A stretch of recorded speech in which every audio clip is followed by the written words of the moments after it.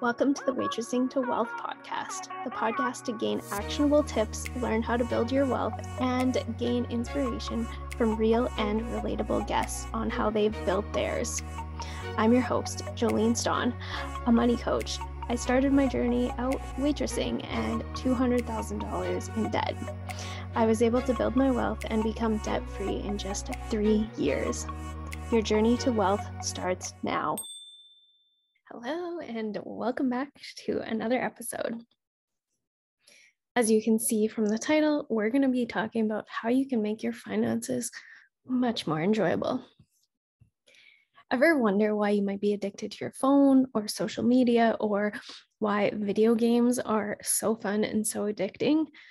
Well, you might already know the answer, but it's because they are designed to keep you coming back for those small hits of dopamine, to actually make you want to continuously and constantly keep using the app or playing the game, whatever it may be. But in today's episode, I want to teach you how you can make your finances more fun by applying some of the same principles. So I'm going to explain 6 different methods that you will be able to implement so that you can start enjoying your finances much more. So number 1, a clear objective or a goal. So you know how in a video game you have a mission. This is going to be exactly that. But instead of having one huge goal, you're going to want to break it up into smaller objectives and smaller achievable goals. So this is something similar to leveling up or getting points. So you're getting that constant hit of dopamine within the game. This works because it makes you feel like you're much more successful when you're getting these small hits of dopamine. You'll want to continuously feel this way. That's the same way as when you're posting on social media and you're getting all the likes. Same idea here. So when you're continuously meeting these smaller goals, you'll want to continually get closer and closer to your bigger goal. So ultimately, you're winning in a sense. So you're climbing the ladder to your big goal. So for example, if you want to save up $5,000, but instead of focusing on the full $5,000, which might seem like a lot to you, you'll only want to focus on, say, $100 for the month.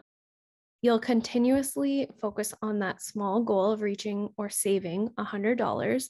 And then once you have this down, you can try to move up to a larger amount. A good book that focuses on this exact technique is the $1,000 Project. She talks about how each month you can focus on $1,000, and you might be like, don't want to focus on $1,000. That seems like too much. So for you, you would want to find a much more doable amount and then work up to the $1,000.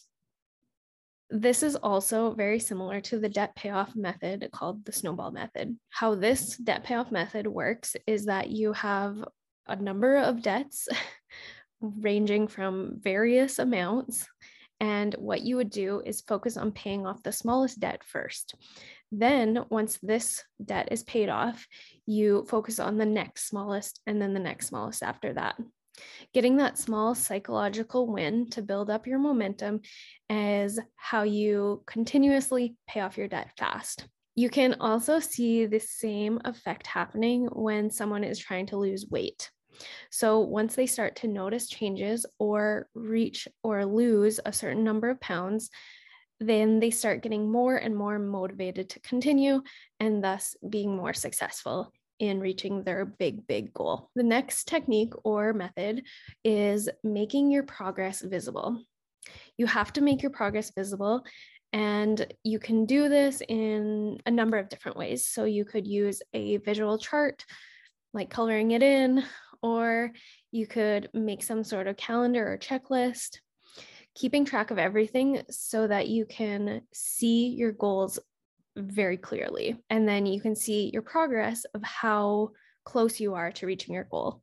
Video games do this incredibly well by having a marker at the bottom. You can also see this used in surveys when they have the little progress bar at the very top, or a percentage of how far you are along with the survey or a test too.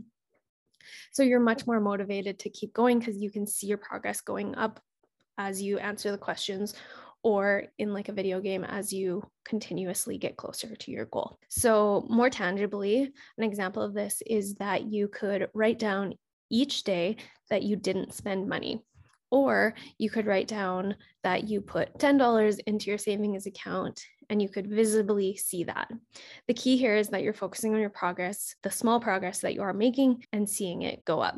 They also do this when you're donating to a certain cause and they show on a temperature gauge of how close they are to reaching their monetary goal. Same idea here. You could also follow my free 30-day money challenge to help with this and get you started. So you can print off the challenge page and then check off each day that you've completed and work towards your goal that way. Challenges work so well for me because they help me stay accountable and I never want to miss a day. So I'm always accountable to that too. The third technique or method is a reward that awards you back. So in order to keep up your progress, you need the dopamine hits like we've talked about, meaning that you'll want to continue to be more motivated with a reward or a prize of some sort. This can often be hard with your finances because a reward that doesn't set you back might be a little bit tricky to find. So for example, if your goal is to save a large amount of money for a down payment, and over the past month, you saved $550, and you're like, I deserve a reward. And you're like, oh, I better spend $100 on shoes. That reward isn't really going to be the smartest because 1/5 of your money that you worked so hard for is now lost. So this would be an example of a setback reward, which you do not want. What you actually want is a reward that awards you back. So this could be something like investing in a portfolio that rewards you with dividends, or this could be something small for your future home, or this could be something like rewarding yourself with a better system of organizing your finances, and it could be for free. Or maybe it could be something like making your life a lot funner that doesn't cost money. So can you think of any rewards like that? That's what you'll want to go towards. The key here is to make sure that the reward isn't setting you back on your progress and it's helping you to motivate you forward, but also still keeping you going towards your goal. The fourth technique is variety and novelty. The variety and novelty keeps us coming back, whether it's in a game or social media, keeping us continuously scrolling, is because you're always finding something new. You might be thinking like, okay, but how am I supposed to do this with my finances? And what could be different and new with my finances? But this is where you want to turn your finances into a fun game. For example, what you could do is if you're saving up for something big, you could turn it into a game by getting creative of how you earn or save money. Could you make it fun by selling something like a piece of artwork that you created, or getting together with all your friends and creating a bunch of signs or something like that? Maybe that's a bad example, but you could also go around your house and see if you can scavenge up anything that you could sell, or you could try to see if you could save $20 on a certain day, or you could have no spend days. You could also partner up with an accountability partner to brainstorm a variety of different ways that you could save money or meet your money goals that way. Or maybe you could turn managing your finances into a fun game, like being timed or racing one of your friends to see how fast you could do it. Or you could create novelty by changing things up, even in the way of how you manage or track your finances. Another option might be using a different app to help you. There are so many different ways, but you have to know what's going to work for you and what's going to make it fun for you. So those are just a few examples that I can think of off the top of my head. You could also make it fun by a certain time where you order your favorite food or you hang out with all your friends and you do it that way.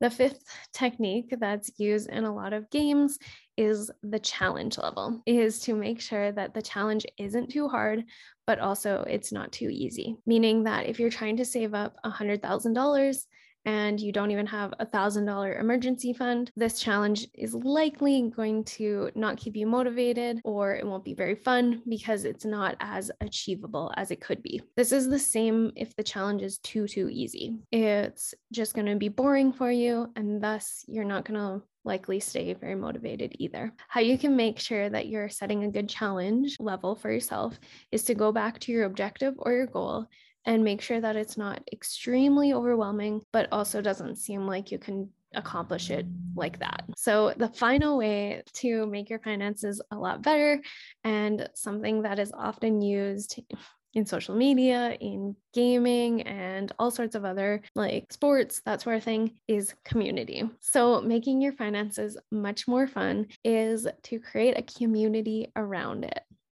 This will be important because you'll want to share your goals, and it will also help you stay motivated when you have someone else to keep you accountable, and also someone else to talk about your achievements and all of your success. I suggest finding someone that you trust. This could be a close friend or a partner, but if you don't have anyone that you're comfortable with or doing this with, you can always join a community on Instagram or find someone online. I hope this has helped in teaching you how you can make your finances a little bit more exciting and fun, and ultimately with the goal of having a lot of success with your money. It's so important to create enjoyable finances, or else you won't be motivated to even look at them or deal with them. I encourage you to reach out on Instagram, which is the best place to reach me if you have any questions or if you just want to chat about your finances. This is going to be the last episode for a little while. The podcast is going on a little bit of a hiatus for the next little while, so stay tuned. You can always reach me on Instagram, and if you go over and follow me on Instagram, you'll be able to find out when the next episodes are going to be airing. Thanks so much for listening. Debt Decluttered, the course, was made for you if you're ready to get rid of your debt for good. Upon completion of this course, you'll graduate with clarity surrounding your debt, a healthy mindset, and a full-on strategic plan to help you pay off your debt. This course uses my money minimalism framework to help you really spark joy within your finances and to not stress you out. That's the last thing that we want when it comes to paying off your debt. The doors are now open, so if you are ready to tidy up and toss out your debt, gain a healthy money mindset, and have a strategic plan for paying off your debt ASAP, then you gotta snag the Debt Decluttered course. And the best part is you can access it now at an affordable price point and get in on some of the absolutely game-changing bonuses. Click the link in the show notes to access it now. Thank you so much for tuning in to the Waitressing to Wealth podcast. To support the show and show your gratitude, we would be so happy if you shared it with your friends and tagged us on Instagram at Jolene Stawn. Subscribe so you never miss a valuable episode.